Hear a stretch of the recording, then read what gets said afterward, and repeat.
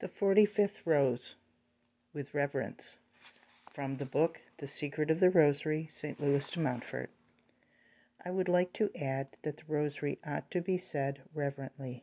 That is to say, it ought to be said as far as possible, kneeling with the hands joined and clasping the Rosary. However, if people are ill, they can of course say it in bed, or if they are traveling, it can be said on foot.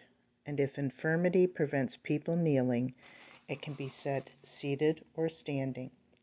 The Rosary can even be said at work, if people's daily duties keep them at their jobs, because the work of one's hands is not by any means always incompatible with vocal prayer.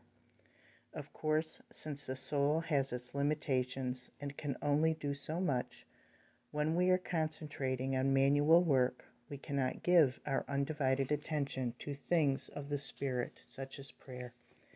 But when we cannot do otherwise, this kind of prayer is not without value in Our Lady's eyes, and she rewards our good will more than our external actions. I advise you to divide up your rosary into 3 parts, and to say each group of mysteries 5 decades at a different time of day. This is much better than saying the whole 15 decades all at once. If you cannot find the time to say a third part of the Rosary all at one time, say it gradually, a decade here and there. I am sure you can manage this, so that, in spite of your work and all the calls upon your time, you will have said the whole Rosary before going to bed. St. Francis de Sales sets us a very good example of faithfulness in this respect. Once he is quite exhausted, I'll begin this again. St. Francis de Sales sets us a very good example of faithfulness in this respect. Once, when he was quite exhausted from the visits of the day, and remembered towards midnight that he had left a few decades of his Rosary unsaid, he would not go to bed until he had finished them on his knees, notwithstanding all the efforts of his secretary, who saw he was tired and begged him to let the rest of his prayers go until the next day. And do let me remind you just once more to copy the faithfulness, reverence, and devotion of the holy friar who is mentioned in the Chronicles of St. Francis, and who always said his rosary very devoutly and reverently before dinner.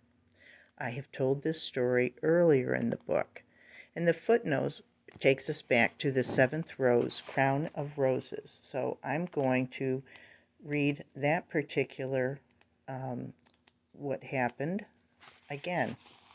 The 7th rose, crown of roses. Ever since Blessed Alan de la Roche re-established this devotion, the voice of the people, which is the voice of God, called it the Rosary. The word Rosary means crown of roses. That is to say that every time people say the Rosary devoutly, they place a crown of 153 white roses and 16 red roses upon the heads of Jesus and Mary. Being heavenly flowers, these roses will never fade or lose their exquisite beauty. Our Lady has shown her thorough approval of the name Rosary. She has revealed to several people that each time they say a Hail Mary, they are giving her a beautiful rose, and that each complete rosary makes her a crown of roses. The well-known Jesuit, Brother Alphonsus Rodriguez, used to say his rosary with such fervor that he often saw a red rose come out of his mouth at each Our Father, and a white rose at each Hail Mary.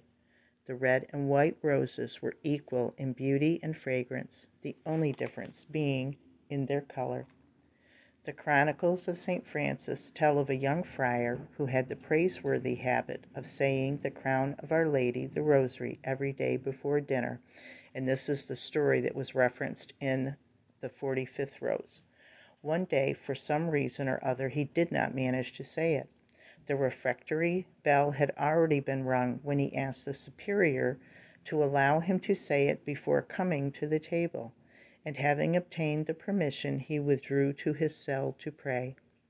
After he had been gone a long time, the superior sent another friar to fetch him, and he found him in his room, bathed in a heavenly light, facing Our Lady, who had 2 angels with her, Beautiful roses kept issuing from his mouth at each Hail Mary. The angels took them one by one, placing them on Our Lady's head, and she smilingly accepted them. Finally, two other friars, who had been sent to find out what had happened to the first two, saw the same lovely scene, and Our Lady did not go away until the whole rosary had been said. So the complete rosary is a large crown of roses, and the rosary of 5 decades is a little wreath of flowers, or a small crown of heavenly roses, which we place on the heads of Jesus and Mary. The rose is the queen of flowers, and so the rosary is the rose of all devotions, and it is therefore the most important one. God bless.